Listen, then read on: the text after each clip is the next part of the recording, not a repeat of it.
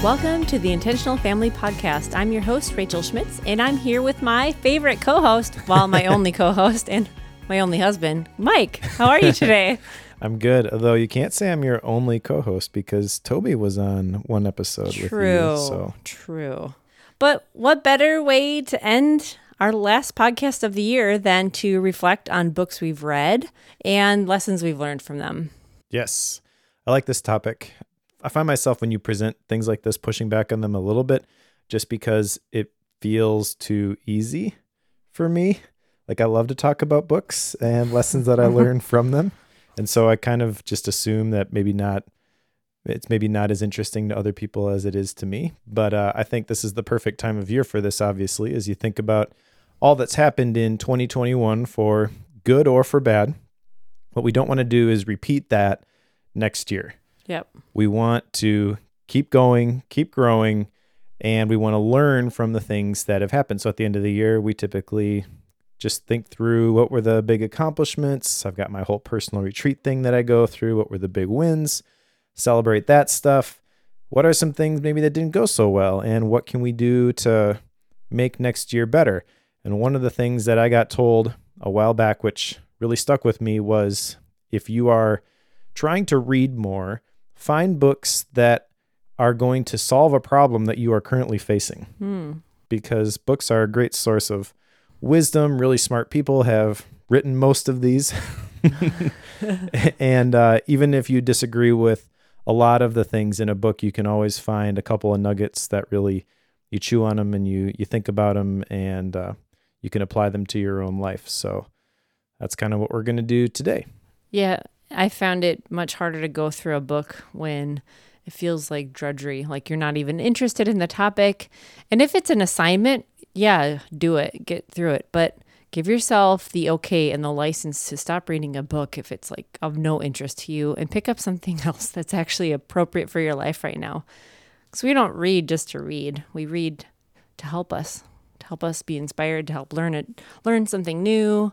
And then the other thing for me anyways, with the Bookworm podcast that I do with Joe Bulig, sometimes we alternate picking books. So sometimes I pick it and I'm really interested in the topic. Sometimes I do have to just muscle through it because somebody else picked it. But in general, don't force yourself to read books that you're not engaging with and you're not getting something from. Although some of the books that I've really had to muscle through, I will say some of them have been really rewarding. I guess there's not any on our list here today, but I think of one specific one from the Bookworm canon, How to Read a Book by Mortimer Adler. Joe and I, both of us, we didn't like that book at the time that we read it, but continues to provide lessons for us as we continue to read more books, because it's all about how you're engaging in this conversation with the author, and you don't have to agree with what they say, but you have to understand what they're saying, and then you put that in context of all the other things that you've read over the years and all the dots that you've collected, so you kind of see the big picture, not just with this single book, but with all of the ideas that you have collected over time, which idea collection is going to be a theme from some of mine here. Well, that's interesting, because as I was preparing for this today, I kept thinking about how you described the more dots that you connect, the different picture that you make. And recently I listened to a Bookworm episode, and the end of the book, you and Joe had a very different feel for. And it was interesting because you just have read different books. And so you connected the dots, and the ending had different impact for each of you. And I find that very interesting. And when you were just talking, also what I thought of is that scripture that says, the words were bitter in my mouth, but sweet in my belly. I think that book, How to Read a Book, you mentioned, that was not pleasant to go through, but it has impacted how you read books. So in hindsight, that's probably a book you would rate very highly because of how much impact it has. And we often don't know, as we're going through something, as we're reading something, as we're learning something, we don't know the effect of it and the impact of it long term. And I just find that very, very interesting. And I'm glad you mentioned connecting the dots, because that's actually something I was going to ask you about. And I know some of that starts with Austin Kleon, Steal Like an Artist, and how you used to be really stopped or stunted or your creative juices wouldn't flow when you were trying to write some music on your guitar, because you're like, oh, well, someone already wrote that. And when you read that book, I remember you saying that it gave you a license to create and not worry about who it might be mimicking, because is there really truly anything original? Yeah, so that book specifically, Austin Kleon says that when you create something new, you are just connecting dots in ways that haven't been connected before. So at that point, creativity was a formula for me. But prior to that, like you were saying, I did not think I was creative, which is kind of ridiculous when I look back at it now and I look at all the things I create on a regular basis. Yeah. I could have very easily given into that belief, though, and just not done any of the things that I currently do. So I think it's important for everyone to kind of wrestle through that themselves and recognize that, yes, you are creative. That's those limiting beliefs. And that's where getting different ideas and reading different books can really help. And also the whole reflection process helps you unpack what really happened. Mm-hmm. You may have this idea of how something went because of a emotion that was attached to it in the moment. But at the end of the year, when you can reflect on things and see kind of big picture, zoom out a little bit, you can recognize, well, actually that thing that felt bad in the moment, actually that was a big growth opportunity for me. And actually I'm a very different person now because I went through that. And so getting some space and some perspective helps you connect those dots a little bit more effectively, I think. Yeah. And I love this time where we can look back and reflect, and I don't do it enough. And that's something that I have been thinking about the last 2 weeks, about some different routines I can establish, because I don't do enough time where I reflect on what has happened so I can process going forward what the right moves are. And that's something that I definitely need to establish.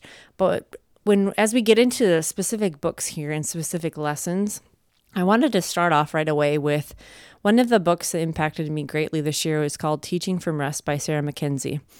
And the reason this impacted me, it's kind of like right time, right place sort of thing with this one. And I did talk about this story already on another episode, so I won't go into too much detail. But the reason I want to start with this is if we're in reflection mode at the end of the year, reflecting on the whole year, for me, it started with us picking 2 words. We each pick our own 2 words. Mine were freedom and fullness for this year. Mm-hmm. And this book plays right into that. By freedom, it means what has happened for me this year is that I am free to fulfill and live out who I am. I'm not trying to be like anyone else. I'm not trying to do things to please others. I am truly being authentic to who I am, to my own wiring, to my own gifting, to my own calling. And okay, so I'm free. That's great. And then fullness. I have done a lot more in trying to fill myself up with the right things, listening to the right things, saying the right things, doing the right things. Not all the time, of course, but trying to make that effort to live in that freedom and that fullness. And Teaching from Rest was a very good book. She's a homeschool mom of 6, and she has an incredible resource online, and we'll link to it. But it's this whole idea of scole, she calls it. That's the Latin word. And how our brains learn better when we're restful, in that restful state. And children learn better when it's an atmosphere of rest, of peace. And that, I mean, as I'm saying this, I'm sure you're all nodding your heads going, well, yeah. And so what I had to do was reevaluate and reset some of my own boundaries and my own expectations on my children in how I teach them. So I'm doing it from a state that's peaceful and a state that's restful, and ergo freedom and fullness, and living that out even in how I do school with my children. Awesome.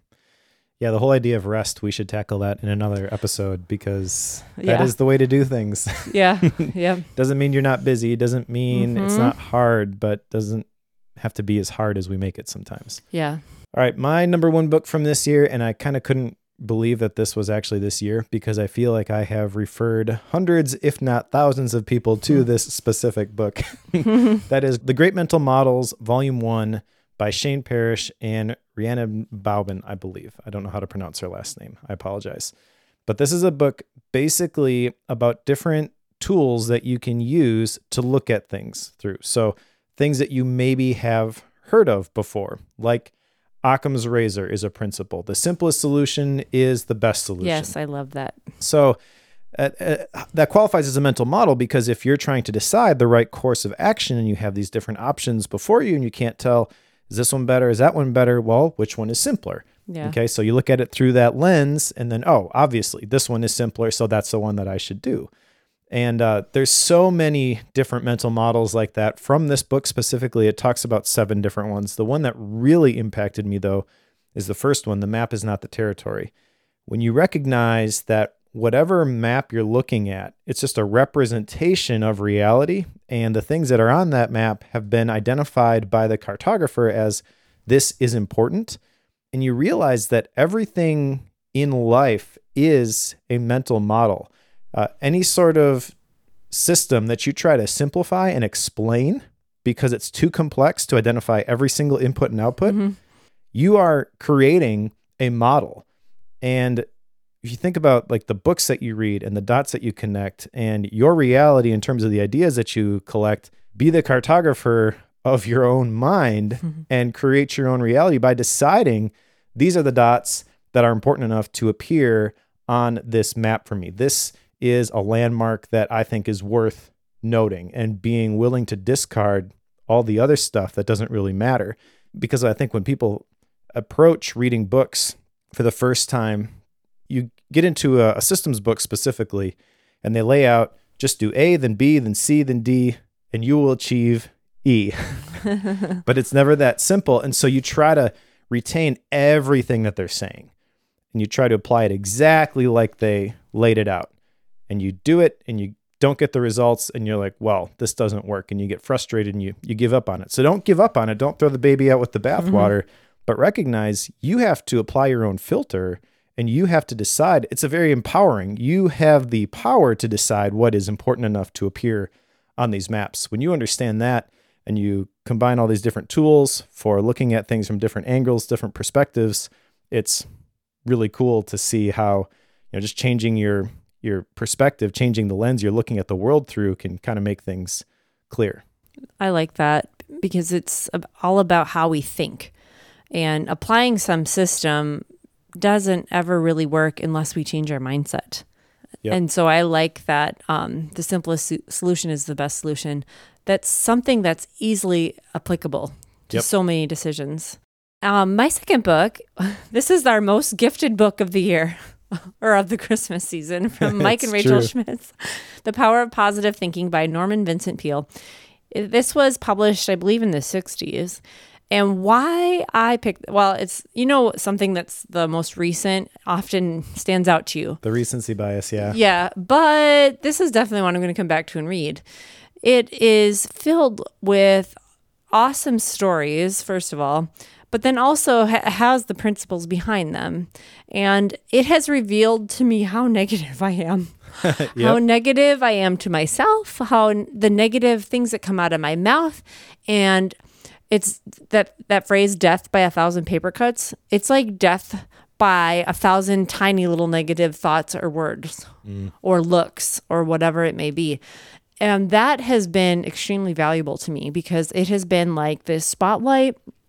It's like I'm looking in the mirror going, okay, I need to change how I think. I need to change how I talk. And if you just look at the title at face value, The Power of Positive Thinking. Oh, yes. Be happy-go-lucky. It is one of those classic books, too, that sold a gazillion copies. Yes, and so it's easy to write it off. But don't. It is so good. And you read it and you're like, well, this is like completely timeless. And I believe it's affected me a lot. And it has helped me put a watchman on my mouth, as it says in the word, that I try not to say stuff more than ever before because I'm really seeing how negative it is. And anything negative running through my head ends up coming out of my mouth, and it's not good for me. It's not good for anyone around me. And I would say overall, I'm a positive person. I think my husband would probably agree with me. I agree. Happy-go-lucky, like stuff doesn't usually bother me too much. It does. But this book, even so, for me, being more of a positive person overall, has still highlighted a ton of negativity I've let run through my head and come out of my mouth. Yep. And that's invaluable. Agreed. It's not on my list just because it's on yours, but this is yeah. What's your favorite thing about it? The same thing, it does it in a way that's very encouraging, but Yes. basically shines a spotlight on how negative you are. Yeah. But that's a good thing, because once you understand that this is the problem, then you can remedy it. Yeah. That's the whole reason that we read books, going back to what we started with. My second book is Liminal Thinking by Dave Gray. And this was a book that was recommended to me by somebody in my mastermind group, and I absolutely love it. The big idea here is that our capacity for perceiving information is about 11 million bits per second, but your conscious attention is limited to 40 bits per second. So that is a very small fraction of what is actually happening that you are able to understand. Wow. It's like a needle on a record player. Okay. And then upon that tiny little sliver of what has actually happened, we have our theories, our judgments, our beliefs, and we tend to create this echo chamber with people who think and talk just like us.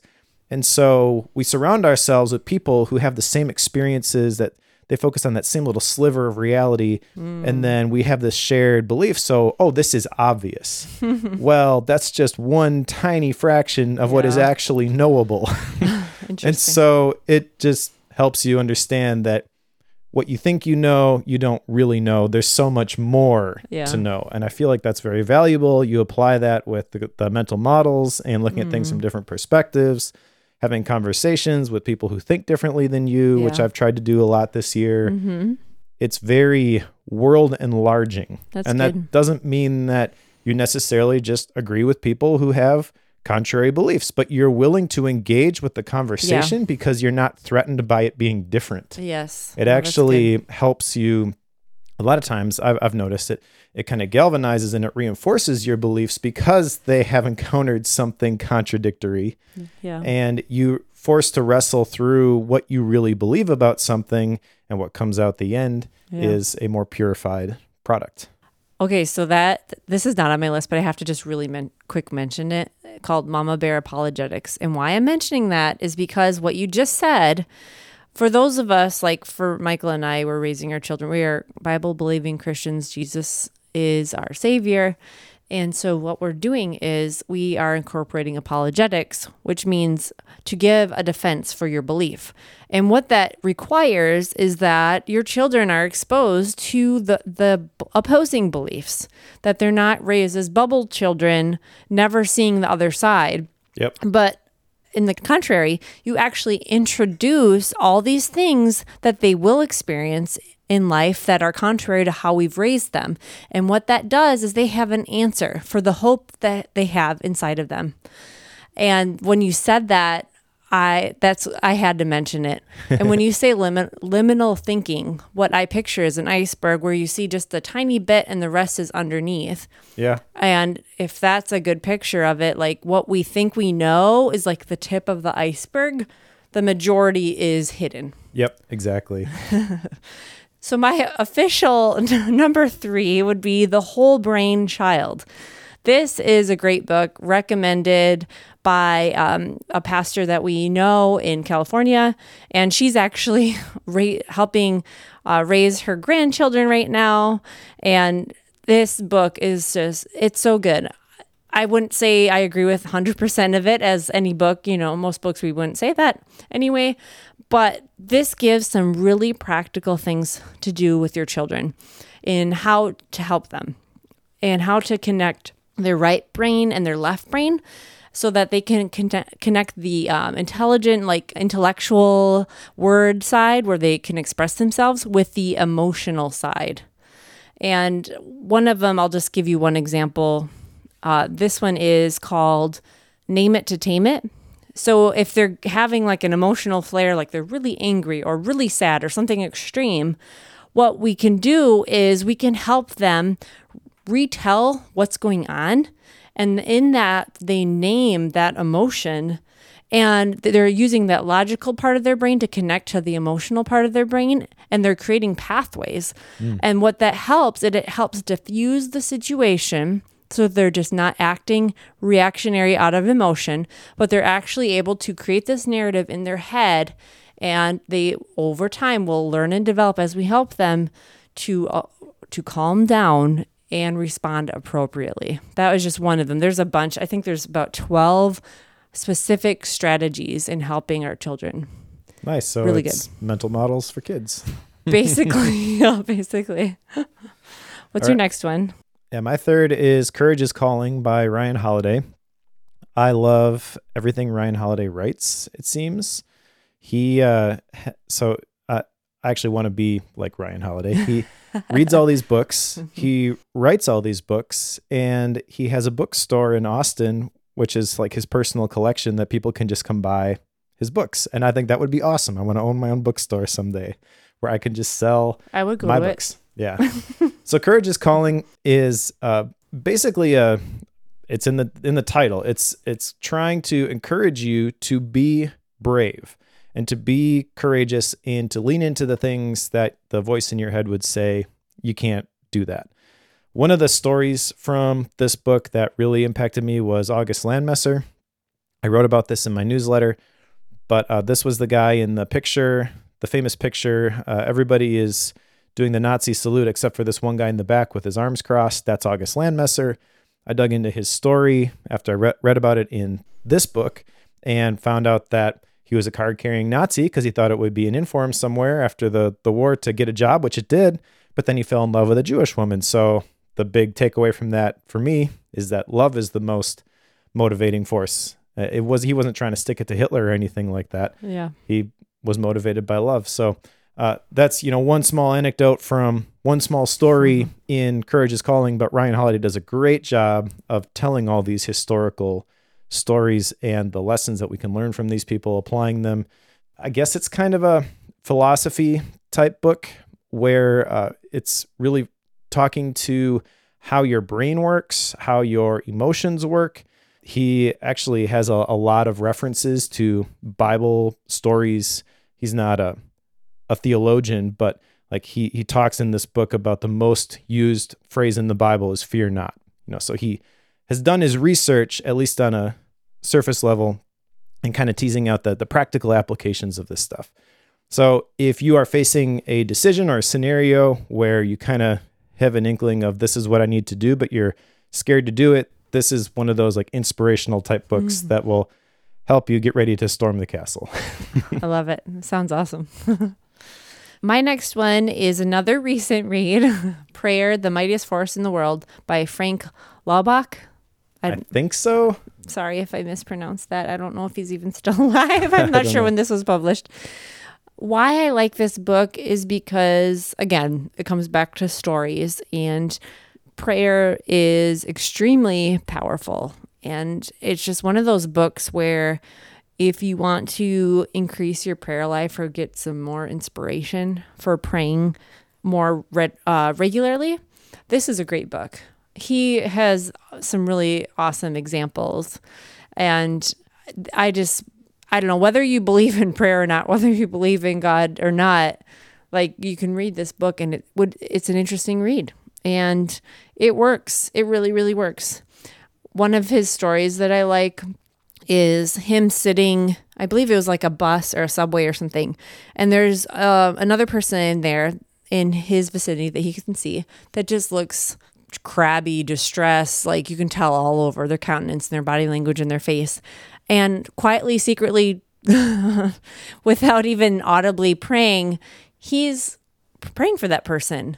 And over the course of a few minutes, he sees their countenance change and the person looks up and smiles at him. And I've actually been practicing this and trying this out in regular everyday life. And just when I come across someone, like I pray for them or the checker, if I'm at a store or if I see someone on the side of the road. And this isn't the first time I've done this kind of stuff, but it's just one of those books that if you like stories and if you want to hear more about prayer and some practical examples, this is a great book. Nice. So my fourth one is Digital Body Language by Erica Dhawan. This is a bookworm book that we covered. And I did not expect this book to help me as much as it did, but it was written, I believe, like right at the beginning of the pandemic when everyone started working from home. Now, I work remote regardless. So even after things got back to normal for a lot of people, I am still able to apply a lot of the things that I learned from this book. And I think there's a temptation, if you do work remote or you have for a while, to think, well, I know this stuff already. You don't. You don't realize how bad you are at communicating via video, text, whatever, until somebody points out, this is how it would happen in real life, and this is the barriers that technology puts between that when you have to connect via Zoom or any other video or audio tool. How do you communicate effectively, synchronously versus asynchronously, stuff like that. Lots of practical things in this book, which lead to better communication for anybody who has to communicate using these tools, which just about all of us do now.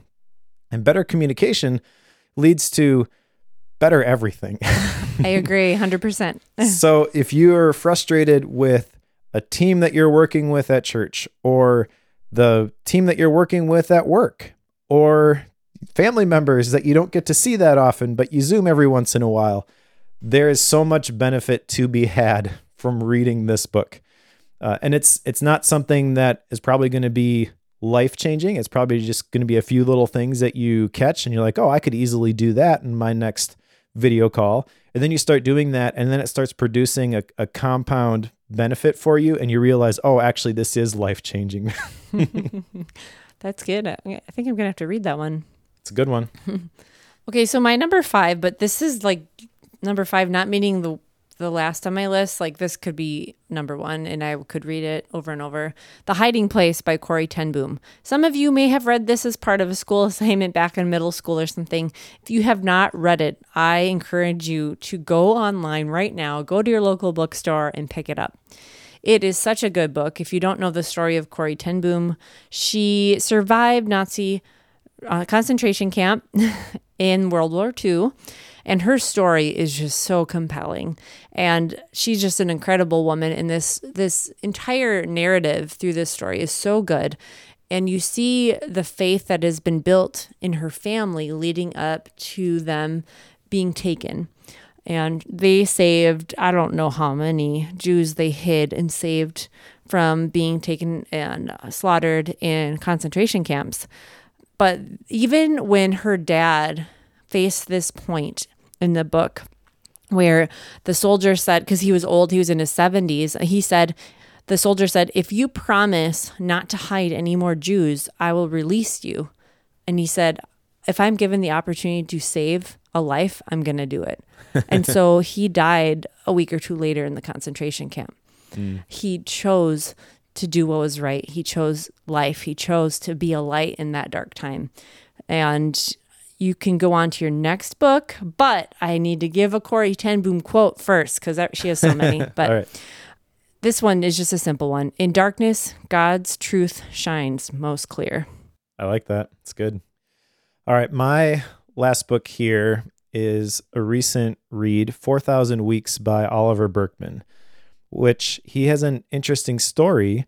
He was kind of productivity expert guy and was sharing all the strategies for how to be more productive. And then basically was like, this is frustrating, and kind of went all the way the other way. Very similar to Solomon in the Bible. Interesting. Where you have the different stages of his life, and Ecclesiastes, he's at the end of his life, and he's basically saying everything is meaningless. It's kind of Oliver Burkeman's message.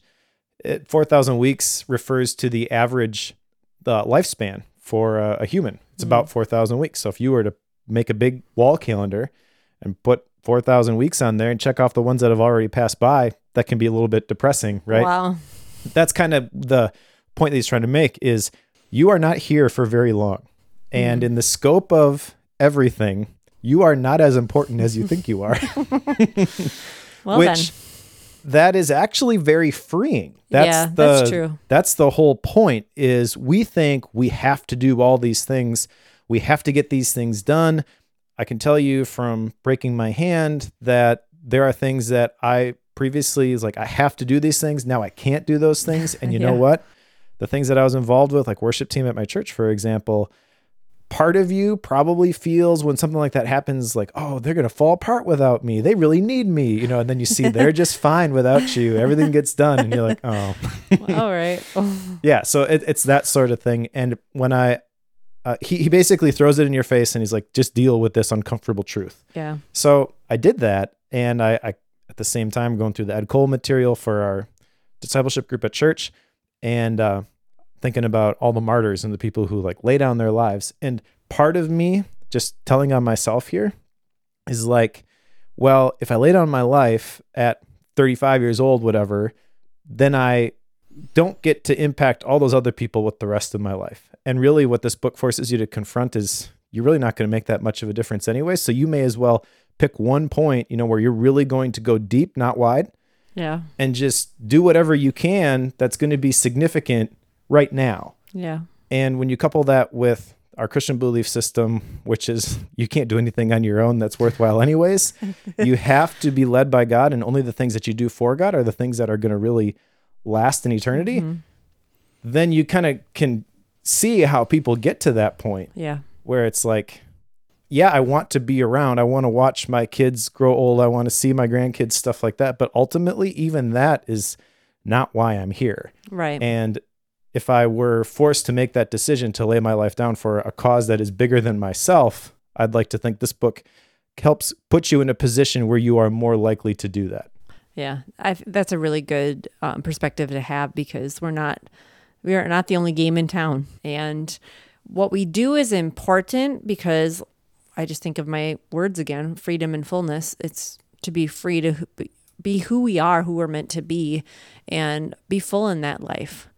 Yep. But everyone matters. And what I do isn't more important than anyone else.